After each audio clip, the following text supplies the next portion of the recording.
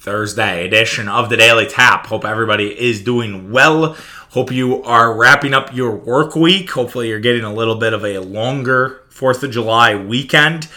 We are here to talk to you about why the Bucks need to win it for Giannis tonight. We'll talk about the Drew and Chris connection. Can they bring it home for the Bucks this evening? We'll preview that game. We will talk about the Brewers' major statement this week to not only the NL Central, but to the National League in general.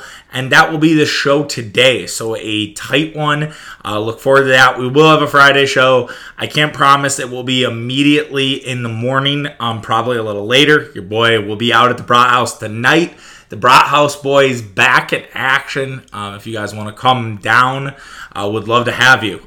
We can have more the merrier, man. We'll have Mitch, might have Murph. We'll be there. We'll be drinking beers, hanging out. If you come down, I'm sure I can compensate you for at least one beer, maybe a shot. We'll have a good time. Would love to see all of you out at the Brat House tonight. But let's talk about the game this evening. So Giannis Antetokounmpo, it was revealed that he does not have any structural damage. It's a hyperextension. He is doubtful for tonight. I would assume he is not playing this evening. And then maybe Giannis will be able to play in Game 6 or in Game 7 if there is a Game 7. Giannis Antetokounmpo not having a major knee injury is a huge sigh of relief. And I know what a lot of you are probably thinking. You're saying, all right, Charlie, we should care about this season. We really shouldn't worry about next season. And that's such a, bad look, whatever. But look, man, it's a major injury at the tail end of the season. And on top of that, the season is behind. So Giannis getting hurt at this point, and I talked about this on podcast yesterday, he would be out until probably April. If lucky, ACL tears these days and the way that recovers is a 9-month injury typically, right? So he would probably be back at the start of April, right? So that'd be at the end of the season. Who knows where the Bucks would be? I'd argue that the team they have, and we'll talk about them in a second here, would probably be a 6 or 7 seed at worst. So I wouldn't be surprised if the Bucks were hovering there and then they get Giannis back for the final push, kind of a la Michael Jordan when he decided to come back. What was that? In March or April of 1995, and the Bulls would end up losing to the Orlando Magic in the second round, the only time Jordan bowed out in the 90s and didn't make it to the NBA Finals, which is wild to think about. Well, not all 90s, but 1990 to 1998, right? Or 1991. I think it was 91. Regardless, doesn't matter. Not to get distracted here. So the fact is that Giannis doesn't have that knee injury. He's doubtful tonight. He's not even out. He's doubtful. And I know that means there's less than a 50% chance Giannis plays tonight, and I don't expect him to play tonight. But the fact that Giannis is even doubtful tonight says a lot to me about his knee injury. It says to me maybe he can play in game 6. Maybe he could play in Game 7, or maybe he can play in the finals. I know there's a lot of internet doctors out there who are real doctors or former doctors who now are parlaying that into a sports writing career and saying, all right, he's out for the playoffs. I think that's just a little too far. I think they're going to have to see the swelling. They're going to have to see what Giannis can do. What is his mobility? Can he play on it? Giannis is going to want to play. I guarantee you, Giannis is talking to the coaches already about, shoot me up, let me play Thursday. I guarantee Giannis is wanting to be out on that court, and they're going to have to do everything possible to chain Giannis down. It's going to be like a Hannibal Lecter situation, right? They're going to have to make sure that Giannis is not moving, that Giannis is off his feet, because when he's out with injury, he goes wild on the bench with Thanasis. Those guys are just a ton of energy, and you're going to want to have that energy on the bench if Giannis isn't playing. But the question I guess I have is, what will happen? Will we actually see this? Will we see Giannis not being able to play, and they're going to move to Game 6 and say maybe we can get him out there for Game 6? Or I mean, if Giannis plays tonight, I'll just say this. The crowd will be on fucking fire. I think the crowd will be on fire regardless, and we'll get to more of the Game 5 preview here after sort of talking through the Giannis injury. But I do believe that there would be no louder pop than if Giannis emerged from the bowels with his jersey on and ready to go and ready to play. It would be absolutely incredible. I also would be nervous as shit that he'd be out there. So I think he needs at least one game. I don't know if he needs 2 games. I don't know if he needs the entire series, and you wait for the NBA Finals, because if the Bucks were to advance, the NBA Finals would start on Thursday in Phoenix, and so Giannis would have basically a week plus recovery, 10-day recovery, and maybe that is good enough for his knee to feel better, not feel as shitty as it probably does right now. So we'll see. We'll see what happens. Or maybe Giannis does know he's out for the playoffs, and it is what it is, and they're going to be done for. It's going to be done for good, and the Bucks are playing it coy, but we don't know that yet. And I don't have a problem with the Bucks playing it a little bit to the vest. I mean, they're putting him on the injury list. They're making him doubtful. They didn't say he's out. I think that's fine. I think that is more than enough. It's assumed that he's not playing.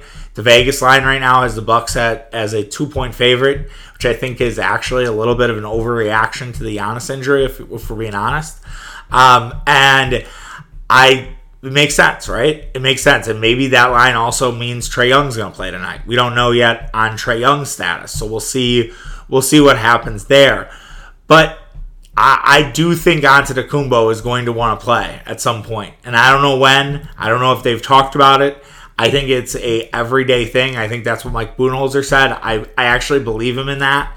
I know Bud does a lot of coach speak, but I do believe with this situation, it is a day-by-day thing. It's like, how are you feeling today? All right, here's what's going on. Let's see how you move on that knee. Let's see what you do. Can you move in the directions that we need you to? Are you going to be able to play your style of basketball? Remember, Giannis plays a very physical style of basketball. He does not play soft. He does not hang out on the perimeter. It's a little bit different if, say, I don't know. Let's just use Devin Booker as an example because I'm thinking of him. Let's say Devin Booker hurts his knee like this, like a hyperextension. You could make a case that you could kind of hide Devin Booker in a corner and say, all right, Devin, we just need you to shoot. Can you shoot your 3? Okay, cool. We can hide you in a corner. You're not going to play your full allotted minutes. We're just going to bring you out there as kind of an energy guy, at least tonight. That's something they could do. With Giannis, you can't really do that. And it's not just like a shot at his 3-point shooting ability. It's rather who Giannis is, what Giannis brings to the table. And you could say, all right, well, don't go after loose balls. Don't go after, do a little bit less. But it's hard for people to rein Giannis in. And I think that's the other part, right? Like, even though Giannis might want to be out there, they know he's going to be doing a detriment to himself. And I know there will be people, if the Bucks lose in 6, like if the Hawks win tonight and they win on Saturday, there will be people, and if Giannis doesn't play in either of those games, there will be people, well, why didn't Giannis play? And I think that we have to just remember the window, right? And I was kind of mentioning this back in the Brooklyn series. I think I've mentioned it a few times. But the Bucks have a large window. This window is wide open. People acting like this is the last chance for the Bucks to get a title, it's fucking ridiculous. The idea is there might not be a better time for the Bucks to win a title. I agree. I mean, it's wide open there. That's a totally different conversation. That's the difference between a window and a door, right? The door to a finals is wide the fuck open. It is wide open. It has never been more open. The opportunity might never be greater because who knows what Philadelphia looks like next year? Who knows what Brooklyn could be if they're fully healthy? Who knows what Boston could be next year? Maybe Boston upgrades and Boston's this, juggernaut again. Miami's always worth considering. The Raptors could reemerge, right? Like this, yes, there is no greater time. That door to the finals is wide open, and the Bucks are very close to that door. They are at the same point they were in 2019 which is really weird to think about. And I didn't even really think about it until just now. And so now, let's hold on. I'm not going to go there just yet, but we can get there in a second. So the door is open for the Bucks. The door is very much open for the Bucks. The window, though, even if that door closes, and it's like, wow, the Bucks blew a massive opportunity, no doubt about it. And they'll be like, well, what if Giannis played, and we'll do the whole thing. The window is still open. The window has not closed because you have Giannis for 4 more years, I think.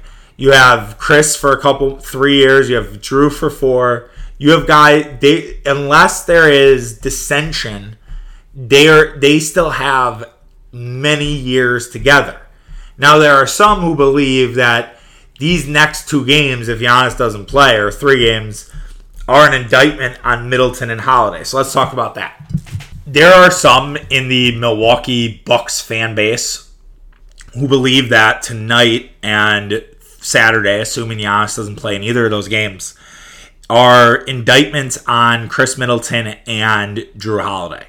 That those 2 players are basically going to be under a microscope. And that if they don't come through in this situation, then the Bucks need to think long and hard about their core of their team. While that makes sense in a macro idea, like macro, that makes sense. Like overall, the large landscape of it, you're right. Whoever says that is right. It is an indictment on them. And Paul George, the case could be made that Paul George was able to carry his team. Well, they got fucking shit pumped last night by Phoenix on their home court, which was a surprise. I missed that game, man. I had a really good night gambling, but I missed the Phoenix one. That was bad. But anyways, it's the thing that needs to be considered here, just laying it out there, is the relationship that Giannis Antetokounmpo has with Chris Middleton. I think we miss this all the time as fans. I think the media misses this. Look at the comments Giannis made after Game 3. After Chris lit up the world in the fourth quarter. And Giannis talks about his relationship with Chris Middleton, how he's going to cry when he retires, how they've been through it all. Why would Milwaukee pull the ripcord on that? Even if this goes bad, are we sure that they're going to pull the ripcord? They wouldn't. Maybe Drew Holiday, right? Who knows what the relationship there. I think they have a close relationship. But the way that it is being sold is that this is the big 3 for the Milwaukee Bucks going forward. Like it or not. Do I think that you could get Dame Lillard? I don't know. I have no idea if Dame Lillard would A, want to be in Milwaukee, B, if Dame Lillard would make sense. Damian Lillard has a usage rate that is through the fucking roof. Damian Lillard needs to control things. Damian Lillard is very similar to what Chris Paul could have been for the Bucks. And I know the Chris Paul conversation will come up if Holiday and Middleton do not deliver here. Because that's obvious. But people conveniently forget when they say, oh, well, Chris Paul over Drew Holiday. Giannis didn't want Chris Paul. I think that has to be clear. Clear as day. It's not clear as mud. It's clear as fucking day. A sunny day like it is outside right now as I'm taping. Giannis did not want Chris Paul. Chris Paul would have taken over this roster. And this roster is Giannis's. Giannis is the leader of this fucking team. This team goes when Giannis goes. It is no one else. Giannis is that guy. And Giannis did not want to relinquish that to Chris Paul. And he thought it wouldn't work. And so they were pretty specific not to pursue that.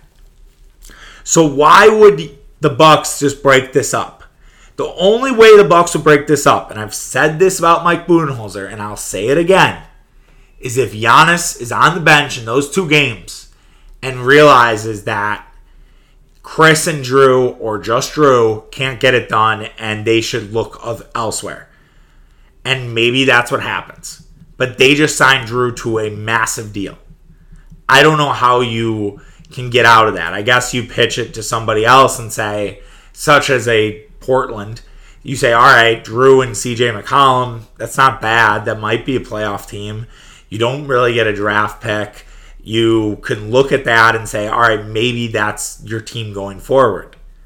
But this is a big moment. Regardless of all of what I've just said, this is a big moment for Drew Holiday and for Chris Middleton. Because it's their time to shine. Now, if you remember those Bucks games where Giannis was down with a knee injury, the Bucks offense actually was okay. They were all right. But they got really tight down the stretch. My biggest worry in this game tonight, assuming Giannis doesn't play, is the fourth quarter. They were so bad in the fourth quarter without Giannis. Mitch talked about it on our podcasts, that the net rating for the Bucks in April, which half of that was without Giannis, the Bucks' fourth quarter net rating was 25th in the league. They were really bad in the fourth quarter. And that scares me to death. That we're going to get into a close game here, and it's all going to go to shit. Now, I know Holiday and Middleton were massive in Game 7 down the stretch. And maybe the energy of the crowd tonight, because I think the crowd is going to be great. I think it is the start of the 4th of July weekend here in Milwaukee. I think everybody's going to be in their fucking cups. I think it's going to be loud. I think it's going to be hyphy.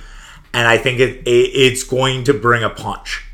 And it's going to bring a ton of energy. And the fans, as much as the players, are going to want to do it for Giannis. And they're going to want to bring this home for Giannis. And I do believe in that. Just as Atlanta came out firing for Trae Young. And Atlanta made adjustments. The Bucks weren't able to adjust to that. Now you kind of have Atlanta on their toes. How does the Bucks offense look different without Giannis? How are they going to bring it to the table? I thought, the idea of, is it going to be more Pat Connaughton, or is it going to be more Bobby Portis, or are they going to kind of try both? Are they going to kind of try to blend them all together, right? What are we going to see there? Because I think starter-wise, I would start Bobby Portis if you're going to start PJ Tucker. If you're going to start Pat Connaughton, I just start Bobby Portis in general. I don't think starting Pat and PJ makes a ton of sense. I think you're going to want to get off firing. The Bucks have been slow to the jump besides Game 2. They have started slow. Or no, they start slow in Game 1. Kind of, yeah. It was a little bit of a back and forth. They've started slow in 3 of the 4 games thus far. They need to come out fast in this game. They can't come out slow, and they need to just, I think they push. I think they move this ball quick. I don't think they slow it down. I think they try to beat the Hawks in transition. The take fouls that the Hawks keep having in transition are easily the most frustrating thing about this series. More than the injuries. Because it doesn't let the Bucks get out in transition. And that has slowed down the Bucks. And trying to force turnovers, adjusting to the Trae-less team. I think trying to get John Collins and Clint Capella into foul trouble. I think Ogunwu is not as much of a factor in this game because Giannis isn't there. So I don't expect him to be as much. I don't know if you're going to get some Cam Reddish minutes again. If Cam Reddish comes out there and tries to contribute. You also remember, Mitch says this all the time, role players are different on the road. So a guy like Cam Reddish had a moment in Game 4. I don't know if it's going to be there in Game 5. And the one other thing that worries me about the Hawks is Bogdan finally healthy. If Bogdan's healthy, that's a major problem for Milwaukee. And that's a real issue. And that, to me, could be a huge X factor in this. If Bogdan's finally healthy, I'm a little more nervous about this game than I would be if he's still sort of broke. But that shot kind of started to improve, right? It's like the anti-Joe Harris. Like, Joe Harris was broke the entire series. He wasn't hurt. He just was broke. So anytime Joe Harris touched the ball or shot it, you're like, great, Joe Harris, basketball. I don't know if the same can be said for Bogdan, man. Bogdan can have some bad shooting nights, and he tries to shoot his way out of it, and that sometimes can work to your advantage. Lou Will, similarly. Like, Lou Will has not had good playoff moments. Lou Will had a flash in the pan. He had sort of that moment, right? He had a thing that Atlanta will always remember him for. He's a city kid. He loves Atlanta. He will always have that moment for Atlanta. But again, he's on the road. It's going to be a different environment. It's going to be a different atmosphere. And Jrue Holiday, my advice to Jrue and Chris is just attack. Attack early. Get them into foul trouble. You're both decent free throw shooters. Chris is a good free throw shooter. Jrue is decent. Get those guys going. And I wouldn't be surprised if Brook Lopez has a moment in this game. I could see a big Brook Lopez game. Brook Lopez, again, struggled. I don't know what we're getting out of Brook Lopez, but maybe a little bit more here. I'll be curious to know what Bud does. And I just hope he doesn't overthink himself. And until about 5 or 6 minutes ago, I wasn't thinking about the Toronto series. But I'd be lying to you if I didn't start thinking about it. Of 2 years ago, the Bucks had a 2-0 lead. They lose Game 3 in triple overtime. Then they get blown out in Game 4. They come back to Milwaukee, and Fred VanVleet goes crazy. Now, there was also a lot of bad officiating in that game, but the Bucks played really tight. The moment got too big for the Bucks. And the moment cannot get too big for them. They're too mentally tough. I do believe this team is mentally tough. The fortitude they showed. They went into Brooklyn and won in Game 7. They came back from a 15-point deficit in the early part of Game 3. And I thought won that game. I know people could say, well, Atlanta could be up 3-1 trying to close out the Bucks tonight. Maybe. But the fact is they weren't the better team in that game. And Atlanta is not the better team without Trae Young. Now, if they have Trae Young, maybe they are. And if Trae Young plays tonight, okay, it's a little bit different. I actually think it might help the Bucks if Trae Young plays. Honestly. Because his defense sucks. He can't play defense at all. They are a worse defensive team when he's out there. And if he's out there, the Bucks are actually at an advantage, in my opinion. So we'll see what happens tonight. I'm very excited for it. I'm very excited to be back at the Brat House. It's been since last Friday, so I'm excited to be back. And it's going to be a great game. And I think the Bucks are going to win. I feel pretty good. And we'll then see about Giannis for Saturday. All right, let's wrap up the show with the Milwaukee Brewers. So the Milwaukee Brewers had a hell of a week. Oh, great week. We kind of talked about the Milwaukee Brewers in terms of being one of the better teams in the the National League, and in baseball. And I think they made their case against the Chicago Cubs. The Chicago Cubs before this series, had the best bullpen in all of baseball. The best bullpen ERA. The Brewers put 10 on their ass on Monday. On Tuesday, they were able to grit out a win. It wasn't that pretty. They were able to just push 2 runs across the board, not give a ton of run support to our guy, Brandon Woodruff, but they were able to get it done regardless. And then yesterday, they're down 7-0. I'm kind of like, I didn't turn the game on at that point because I'm like, all right, 7-0, whatever. Then Weicho hits a home run. It's 7-3. I'm like, all right, maybe I should turn it on. It's like early in the game. And I'm glad I did because the Brewers went absolutely bananas, winning this game 15-7. 15 fucking unanswered runs for the Milwaukee Brewers. Absolutely incredible. Their offense is cooking now. Their run differential is up to plus 30. They are starting to establish themselves as one of the best teams in the National League. The Brewers have the largest lead of any division leader at this point as we head to July 4th, which is the proverbial halfway point of the baseball season. And that's where the Brewers sit. And Adam McCalvy had a bunch of stuff yesterday. I should pull that up because it was, there's just some great facts there. The 8-game winning streak is the longest for the Brewers since the end of 18. I don't know if George Webbs does the free burgers after 12, but we should at least start having that conversation because free burgers look like they're on the table. The 6-game division lead for the first time since July 1 of 2014. And that season got ugly as it continued. It was the first sweep of the Cubs in Milwaukee since April 2013. Awesome stuff. 2014 did not go well for the Brewers, so we will forget about that epic collapse that the Brewers had. But if you remember that team was above their skis. That team kind of had no business being a playoff team, and they outperformed the entire year because they had one hot month. Remember, they were awesome in the month of April, and they kind of rode that until it all went to shit down the stretch. Now, what's ironic about that year is that was the summer I started dating my fiance Morgan. So it'd be ironic if it sort of just all came together and it ended as we started our marriage in August with a Brewers title. Some are saying whatever, maybe that would happen. But the Brewers have an awesome pitching staff, and all they needed was the offense. Well, guess what? The offense is here. And it is a lovely sight to see. Luis Urias is having such a good year. I don't know if I would say it's an all-star year because of the errors, but he's having such a good year, proving a lot of us, including myself, wrong.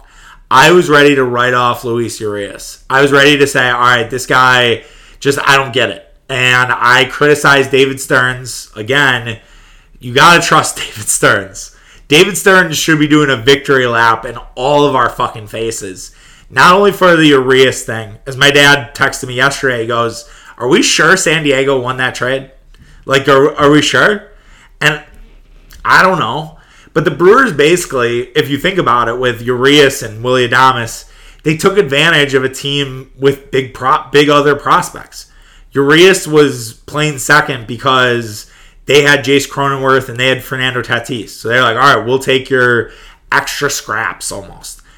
Willy Adames was paving the way for Wander Franco. We'll take Willy Adames. We'll take him off your hands. Sure. And that seems to be like a market that the Brewers have cornered.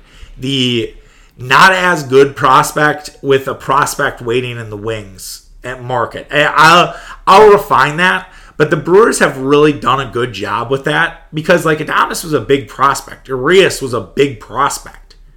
And of course, these guys are now hitting their stride. And now it's to the point where I think Trevor Story will be mentioned for the Brewers, but should the Brewers trade for Trevor Story? Like, I don't know. Like, right now, where to me the Brewers need help is actually in the outfield. Crazy as it sounds. Like, if Lorenzo Cain, I have no idea what's going on with his injury. We haven't heard anything about Lorenzo Cain. Lorenzo Cain might be done. I'm not saying done, but like he might not be a full-time player. So maybe should they get a center fielder and then Jackie Bradley Jr. is used as defense? Like should they actually look in the outfield more than actually in the infield? Because like Trevor Story sounds great. And I think because he's a rental, the Brewers who don't have that great of a farm system can actually put something together that makes sense. And the Rockies are going to have like a full fucking rebuild. Like they are kind of a mess right now. And if you say, all right, maybe you get, and if you wanted to sweeten the deal and add more prospects and say, all right, we'll do a deal with Trevor Story and CJ Cron being a first baseman when they need some first base help. But again, do they? Like, this is the big thing. And I guess this is why it's good the deadline is a month away. Because right now I'd look at this team and I'd say, what help do they possibly need offensively? Everybody's hitting the baseball. But is that partly due to the fact that they've played a Colorado team who can't win on the road? They faced a Cubs team who can't win on the road. They played a piss-poor Diamondbacks team. They're going to play the Pirates this weekend, who've been okay, and they always get up for the Brewers. Pirates like to play the Brewers. PNC is a weird fucking ballpark. We've seen so many weird games happen there. It will not surprise me if we have another weird game this weekend. And the Brewers have to do their best not to kind of have a hangover. I think today is a big worry that it will be a little bit of a hangover for the crew. But maybe not. And so with that said, I do want to know, like, all right, this offense for the next 30 days, I think David Stearns is going to really look at hard. And they're going to look at things like BABIP. They're going to look at on-base percentage. They're going to look at OPS. They're going to look at all these stats that say, all right, is this a blip on the radar? Or is this the sign of the future? And if it's the sign of the future, maybe you do stay put. Maybe you just get an extra reliever. I do think, even though I really like what Miguel Sanchez has brought, I've loved Jake Cousins. I thought he was a little tight. I mean, that was a first big moment for Jake Cousins, and he passed it, even though it was a little bit hairy, and it could have got ugly. Devin Williams, I'm still like, there are good Devin Williams games and bad Devin Williams games. He's kind of you don't know what you're going to get. It kind of reminds me of some of those hater years, right? But I do think this is a solid fucking roster. And I do think this is a roster that can get to the World Series. Like, they've beat the Dodgers. They've beat the Padres. I'm not scared of either team. We haven't seen them against the Mets. We'll see it next week. The Mets, I mean, they did just get beat 20-2. The Mets offense is where the Brewers were. Like, if anybody needs to upgrade, it's the Mets. And if that's the team, to me, that needs to upgrade even more than the Brewers. Because the Mets have not been able to find their offense. And whether that is injuries, whether that is just not enough good players, they are just missing it. So we'll see Brewers-Mets next week. That'll be a good test for the Brewers. And then when they play the Giants in August, that will be the next, like, final boss. Like, those are the last two that I need to see the Brewers against. I need to see the Brewers against the Mets. I need to see them against the Giants. And then I'll really know. Like, I'm already, like, on board, full bandwagon. Like, once the Bucks are over, hopefully that's, like, middle of July. Like, I am pushing my fucking chips all in for the Brewers. All in. Because I do think this team is special. And I love the energy of this team. It completely changed with Willy Adames. I would argue that Willy Adames is weirdly the offensive MVP. I would say overall it's probably Woodruff. If we're really, and maybe Josh Hader. Josh Hader's 20 for 20 in saves. That's incredible. Knock on wood there. I was getting nervous when a guy is that good. At some point, you're like, can you just blow a save? Like, so you're not like 40 and 45 and 45, and we're in the playoffs, and then you give up some walk-off home run to Fernando Tatis. Like, can we not have that happen, please? But I think that's what happened to Brad Lidge, right, against Pujols. Like, I'm pretty sure Brad Lidge had not blown a save, and then he faced Albert Pujols, and Pujols hit it to the fucking moon. One of the best home runs I've ever seen in my life, honestly. It might be the best home run. If we're really thinking about, like, best home runs, best home runs, like, in terms of, like, distance. Like, the best home run of all time is going to be Ryan Braun. Like, the Ryan Braun home run for Brewers fans against the Cubs in 2008, there will be no different. I will forever regret the fact that I had to have football practice that afternoon, and I missed that. And I got through somebody during football practice that the Brewers had won. That's talk about, like, ultimate moments missed. That's for sure one. But yeah. So anyways, that will do it for our show. Yeah, the Brewers have the Pirates tonight. We will talk Bucks Game 5 tomorrow. Like I said, I'll be out at the Broad House. Feel free to come down.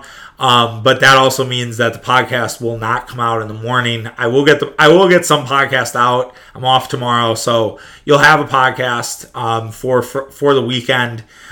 Probably not going to hop on Sunday after Game 6, but who knows? Maybe I will. I'm not going to make any promises, because I think I said I'd hop on after Game 2, and then I didn't have the time. So I'm not going to do that to you. I will have a Monday show, though, for whether it's a Game 7 preview or we'll see how the holiday goes. Maybe that's what we should do. I'll figure it out. All right, guys. Take care of yourself. Have a great Thursday, and we'll talk tomorrow. All right, see you. Bye.